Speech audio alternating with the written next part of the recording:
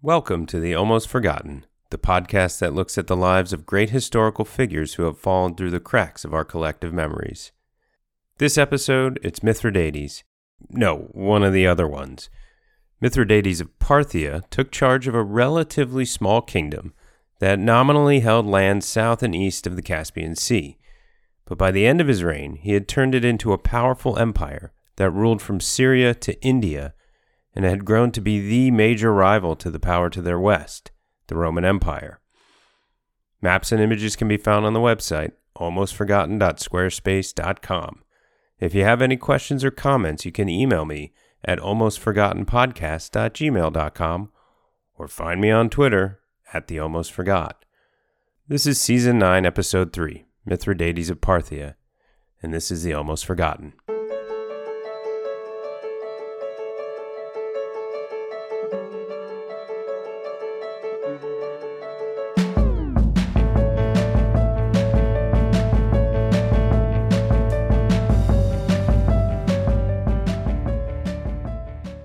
Mithridates was born in the 2nd century BC, the son of the king of Parthia.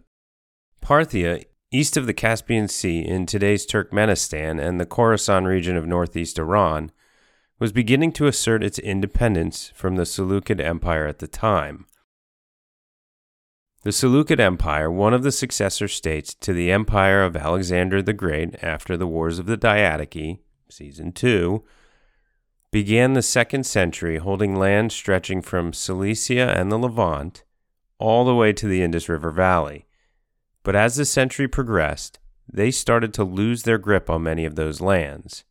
Another one of Alexander's successor states, the Ptolemaic Kingdom in Egypt, also had begun to weaken.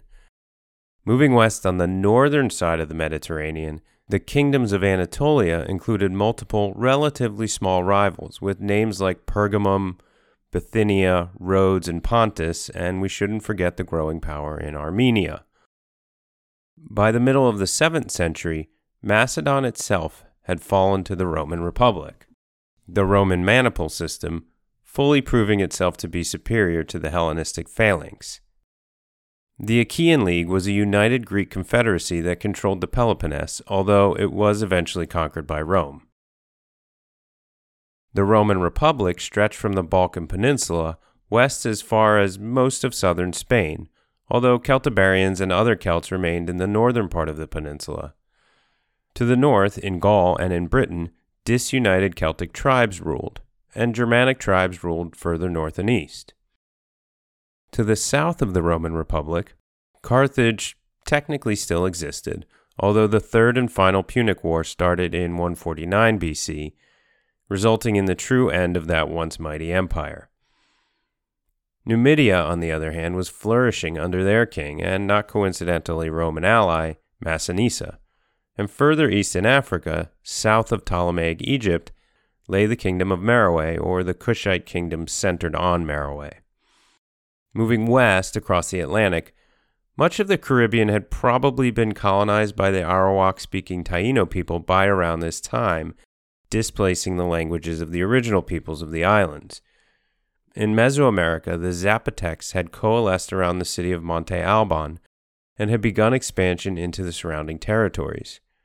And the early Andean civilization known as the Chavan was declining, giving way to several more localized cultures in the region, including the Nazca. Crossing the Pacific, the Han dynasty established itself in China at the turn of the century. In 154 BC, in unsuccessful rebellion by its powerful sub-kingdoms, led to a more centralized empire. To their south, the Nanyue kingdom was expanding and remained independent from China, at least for some time. To the north of China, the Xiongnu Confederation expanded and pushed westward. As they did that, they pushed the Yuezhi further into the Eurasian steppe, which was mostly ruled by Scythian and Samartian tribes. South of the steppe, to the west of China, in Central Asia, the Greco-Bactrian kingdom, which had already succeeded from the Seleucid Empire in the prior century, was expanding south and east from Bactria, modern Afghanistan, into India, and the Indo-Greek kingdom stretched well into the Indus Valley. On the rest of the Indian subcontinent, The Mauryan Empire had crumbled. The Shunga kingdom ruled the east, taking over Magadha and the throne of Maurya. The Satavahanas ruled over the Deccan Plateau, and the Cholas and Pandyas were further south. When the Greco-Bactrian kingdom was pushed east into India, they were being pushed out of their western lands, that is, the territory west of Bactria. This western region was known as, among other things, Parthia. The Parthians, that is the people we now call the Parthians, were not from Parthia, at least not originally. They were, rather, part of an Eastern Iranian nomadic tribal confederation known as the Dahe. The Dahe lived in the Central Asian region between the Caspian Sea and the Aral Sea, a steppe tribe. It is possible that they were the descendants of the Massagetæ, who, at least according to Herodotus, managed to defeat and kill Cyrus the Great. The people who would become the Parthians were one of the Dahe tribes, called the Parni or the Aparni. So where is Parthia? Well, if you go to central northern Iran and you keep walking north, you'll hit the Caspian Sea. Turn right and start going east, the first region you hit is Hyrcania. But once you move a bit east of the lands right on the sea, you're pretty much in Parthia. In the middle of the 3rd century, it was part of the Seleucid Empire. This was, of course, one of the successor states to Alexander the Great's empire, an empire of the Diadochi which had, by this point, been around for about 3/4 of a century. The year 247 BC was a significant date to the Parni, but we're not quite sure why. According to Edward Dabroa in his paper, The Arsacids and Their State, quote, the first leader of the Aparni known by name was Arsaces, who, perhaps in the mid-3rd century BC, conquered Astoini, a land between the river Atrek and the Caspian Sea. It is recognized that this event is connected with the beginning of the so-called Arsacid era in 247 BC, unquote. So, first of all, that river Atrek flows into the Caspian Sea. The western end actually forms the border between Iran and Turkmenistan today. We can assume this land is along that territory. And conquest may be a strong word. In his book, The Ancient History of Iran, Richard Nelson Fry wrote, quote, we may accept the migration more than an invasion of the Parni south from the area of Khwarezm into Parthia in the first part of the 3rd century BC. Khwarezm, by the way, is the area south of the Aral Sea, and it's likely that the Seleucids never really controlled that region. Anyway, 247 is the traditional Parthian date of the beginning of their empire, but they hadn't yet conquered all or even most of Parthia. It may have also been when Arsaces was crowned as their king. Or, assuming they held lands in the Seleucid satrapy of Parthia by that point, what may have happened was that the Parni stopped sending any sort of tribute west to Antioch and the Seleucid court. Of course, we're pretty sure the exact date was a later invention, so it may have just been a later Parthian interpretation of when they began to take over independently. In 246 BC, the Seleucid emperor Antiochus II died, and there was a succession crisis. This was sort of the Seleucids' thing. Another one of their things was the weakening and splintering of their massive empire. As the crisis continued, the satrap of Parthia, a man named Andragoras, declared his independence. He wasn't the only one, as Diodotus, the nominal satrap of Bactria further east, did the same thing. The problem for them was that even if the Seleucids weren't coming to get them, they weren't going to come help them out either. We can't totally piece together all that happens. And it seems that Arsaces and his Parni tribe were pushed out of Bactria at some point by Diodotus. This would imply that the Parni had ventured to the south and east into Bactria, which isn't exactly shocking for a nomadic tribe. Likely, the Parni had been living, at least at times, in Parthia and Bactria for much of the century under Seleucid rule. But in 238 BC, Arsaces defeated Andragoras, that satrap of Parthia, and took hold of most, if not all, of his kingdom, which implies he had gotten into conflict with this former satrap of Parthia, but of course we're short of details. Certainly by that point, Arsaces had established an independent foothold in Parthia.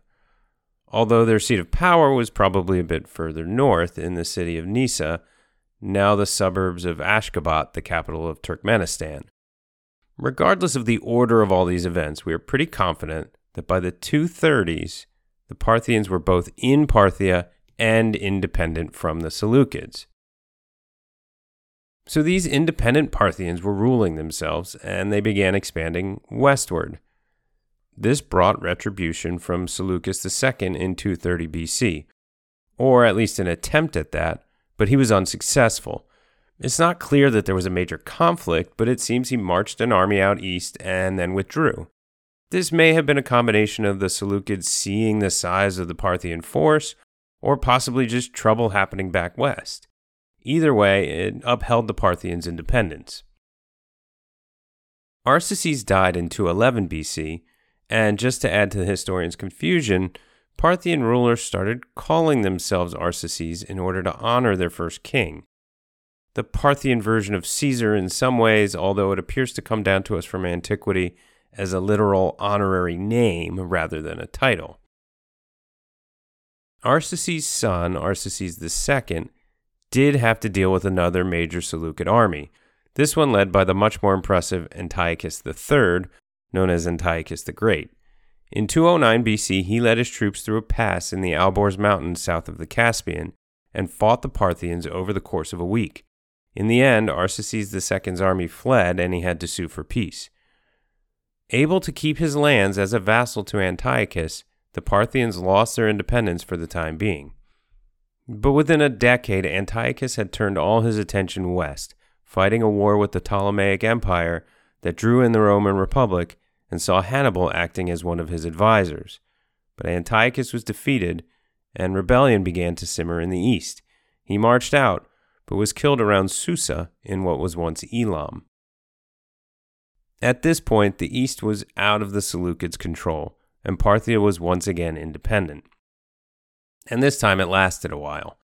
The Parthians solidified their rule in Parthia and expanded west, conquering Armardia, the lands of the Mardi, on the southern shores of the Caspian into the Alborz Mountains. The king, Phraates I, did this with an eye to the west. He was looking to conquer Media, and he was looking even further west, as the Seleucids were preoccupied with issues closer to their center of power along the Mediterranean. Phraates died around 165 BC, and his brother succeeded him to the throne. There wasn't a noted succession crisis. This may have been prearranged either by Phraates or by their father years before, and it wasn't an uncommon thing among Central Asian nomads for a younger brother to inherit the throne rather than a young son. The hard life of steppe nomads probably made a regency for a child king a bit less acceptable. So, perhaps remembering their origins only a few generations earlier, the new king was Phraates' brother, Mithridates I.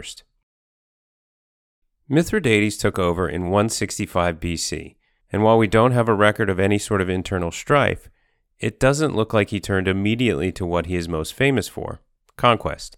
Rather, he may have spent a few years establishing authority over the area south of the Caspian, perhaps as far as the mountain passes that led to the Caucasus. But by the end of the 160s, he had turned his attention east towards Bactria. Bactria had been made vulnerable because of several factors, and Mithridates was able to take advantage. The Greco-Bactrian king, Eucratides, was dealing with war to his east in the Indus Valley region, and couldn't easily contest the invasion. It seems Eucratides came to a settlement with Mithridates, and the conflict was resolved. Now we get some confusion in the sources. Most of them suggest Mithridates walked away with a chunk of the Greco-Bactrian kingdom. But those chunks are named Tapuria and Traxiana. Okay, you might say, what's the big deal? Well, Tapuria is pretty well understood to be the part of the Greco-Bactrian kingdom just south of the Caspian Sea. That is to say, the area I was talking about a few minutes ago known as Armardia. Meanwhile, Traxiana was a little further east and probably overlapped some with modern-day Khorasan, which is, wait for it, the general area where the province of Parthia sits. So what gives? Well, what is likely happening is several different modern, let's call them interpretations, conflicting with what life was like on the ground. First of all, the ill-defined regions meant that drawing lines on maps might not be so easy to do. Secondly, the ill-defined control of the region as the Seleucid Empire broke up contributed as well. Multiple kingdoms could have influence or control over some of these areas, all depending on which king happened to be staying there that night. So, Phraates may well have conquered lands to Parthia's south and west, where the Greco-Bactrians held some sway, despite the fact that the Seleucids felt like it was their land. Like, even if the Greco-Bactrians claim independence, they really work for us, so if they control that region, then we do too. And Parthia itself was carved out of Greco-Bactrian land, so Phraates probably expanded his control further. What Mithridates may well have accomplished in his march toward the heartland of Bactria was getting the Greco-Bactrian kingdom to officially acknowledge what was already the de facto situation further west. That the Greco-Bactrians, as well as the Seleucids, had lost all control of Parthia and Taporia or Amartia or whatever. It also seems that Eucratides, preoccupied with the war in India, accepted some sort of vassalage to Mithridates in Bactria. While like many of these things, the Parthians might not have had much control over the region, technically it meant that it was now part of his empire. And, with full control over a growing core of an empire in what is today northern and northeastern Iran, as well as southern Turkmenistan, Mithridates was then able to really work on expanding his kingdom. Since he had worked out a solution with Eucratides to his east, he turned back west to the mess that was the Seleucid Empire. He was poised to move into Media thanks to his brother's conquests nearby, and that's just what he did. And taking Media really meant taking the regional capital of Ecbatana. Ecbatana was at that point a major city for at least 5 centuries, maybe more. It was the capital of Media when Cyaxares, Season 5, Episode 3, conquered the Assyrian Empire. After Cyrus the Great conquered the Medes, the city became a summer capital for the Achaemenid Persian Empire. Alexander the Great took it, and his successors made it the capital of one of their satrapies.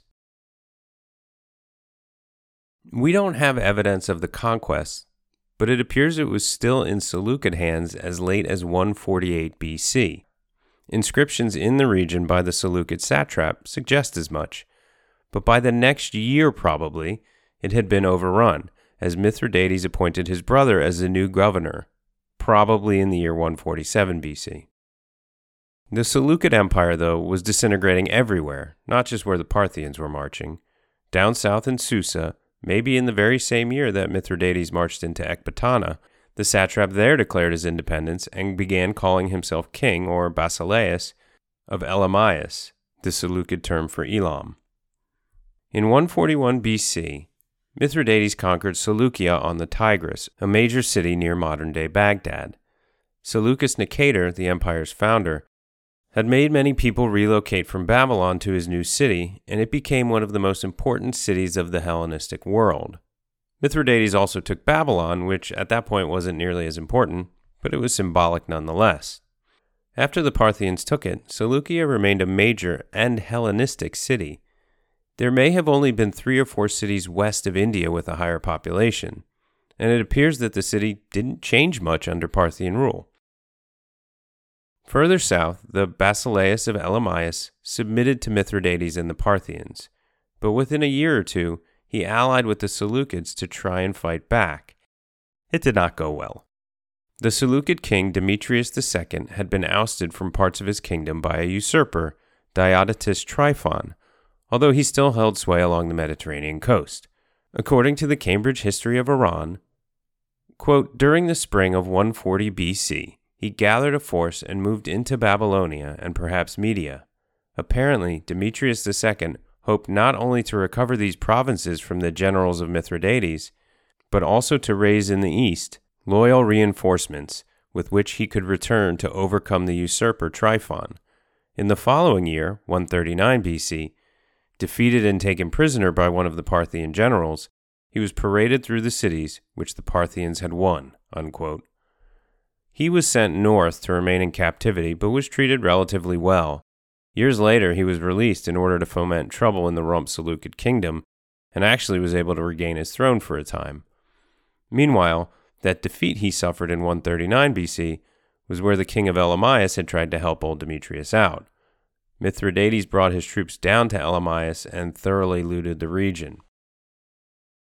Perhaps while he was down there, he also ended any resistance that remained in Persis, the southern region east of Elamias that was the birthplace of Cyrus and the Achaemenids.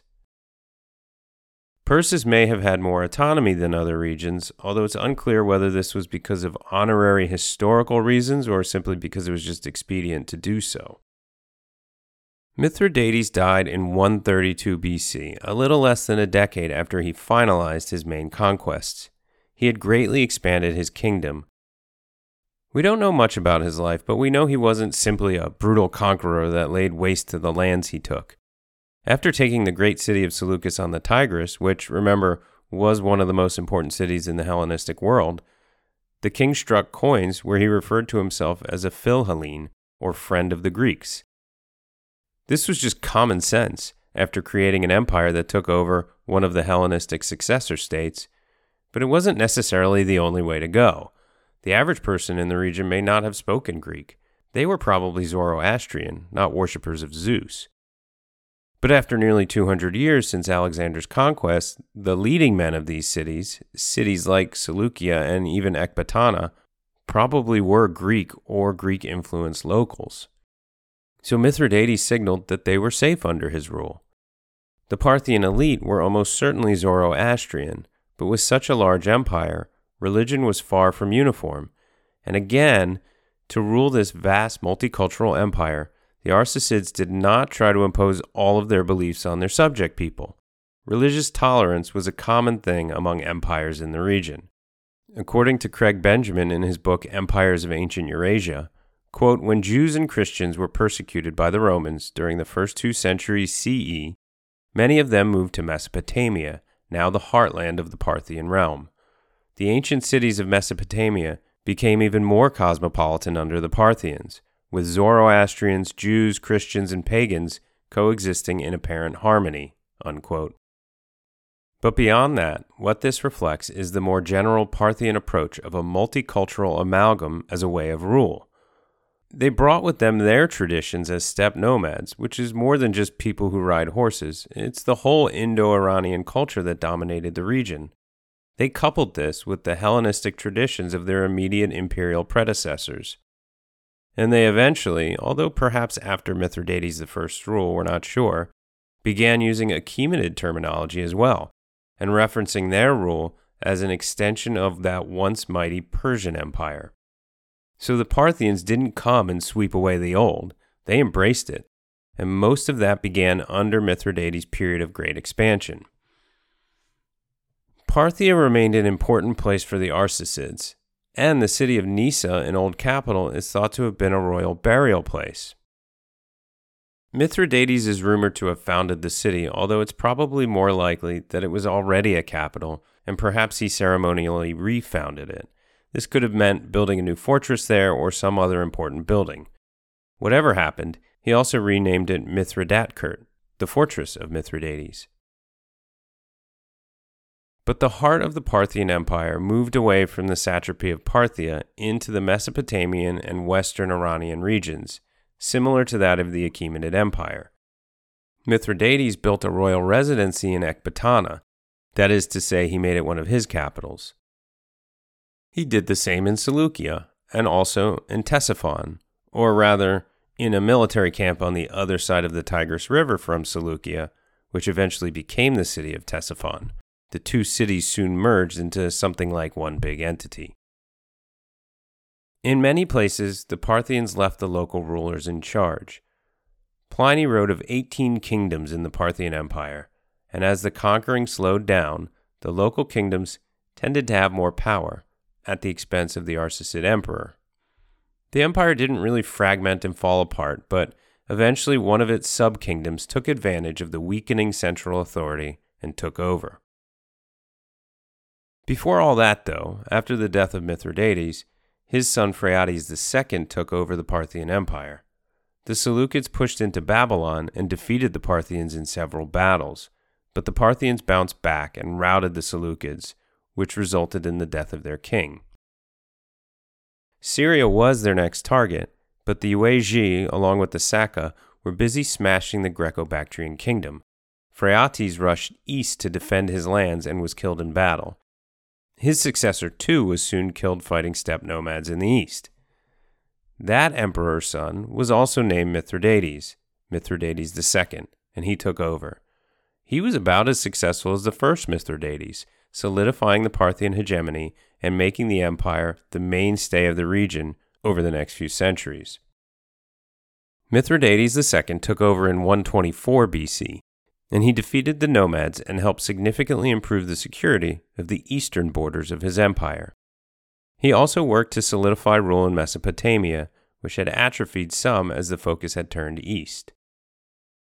Parthia continued to grow in power and began interacting more with Rome in the first half of the 1st century BC, as Lucullus and Pompey found themselves in Armenia and eastern Anatolia chasing after a different Mithridates, Mithridates the Great of Pontus.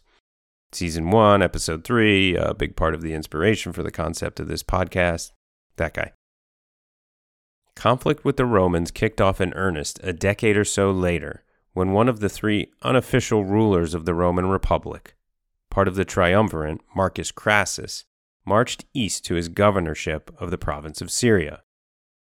Crassus decided he could prove his military might and make a fortune taking on the Parthians.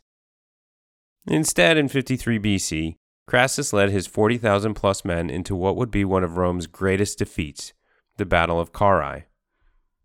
The Parthian force was significantly smaller, perhaps about 10,000 men in total, but it was highly mobile, and estimates say about 20,000 Romans were killed and another 10,000 captured by the Parthians, mostly due to poor generalship by Crassus, who had made a series of bad decisions leading up to and during the battle.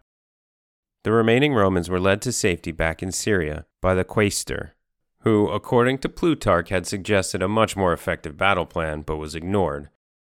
His name was Cassius, and he ended up successfully defending Syria, keeping the Parthians from taking it. And he later helped kill Julius Caesar. That same year, Cassius helped lead the plot against and then assassinate Caesar. Caesar himself was planning an invasion of Parthia to regain the standards and reverse the humiliation of Carrhae.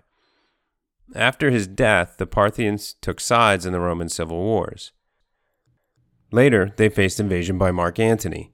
Despite some setbacks against the Romans in the preceding years, they were able to defeat Antony's massive invasion force that was numbered at an insane 80,000 or more men.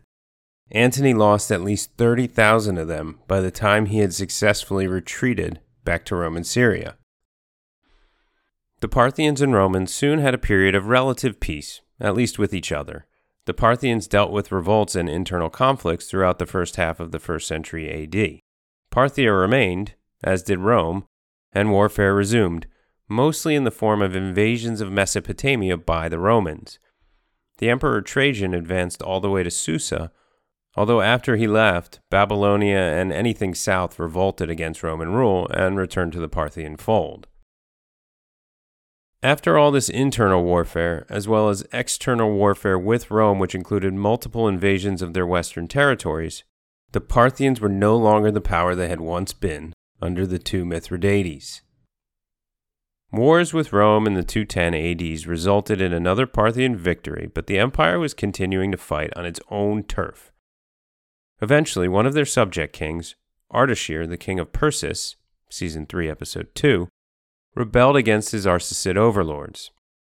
He defeated them in the Battle of Hormozgan in 224 AD, effectively ending the Parthian Empire and ushering in Sasanian rule. The Parthians started as a nomadic tribe from north of Parthia.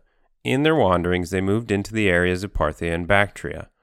Over a century or two, they became more settled and less nomadic.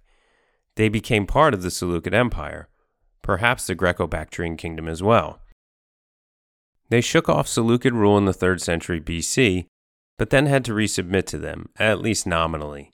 Eventually, they gained true independence, although when Mithridates became king, the Arsacid dynasty ruled a small and relatively insecure kingdom with a somewhat tenuous hold on northeastern Iran. But by the time of his death, the Parthian Empire was a true empire, ruling from Babylon in southern Mesopotamia, across Elamias and Persis in the south, Media and the Caspian shores in the north, to Parthia and Bactria. He ushered in 3 centuries of Parthian rule across the region, an empire that was a worthy rival to Rome during its height. Mithridates, in his conquests, as well as his flexible approach to rule, was the Arsacid ruler most responsible for their success. Next time, we'll move a couple centuries ahead to beyond the eastern edges of the once great Parthian Empire. Thanks for listening.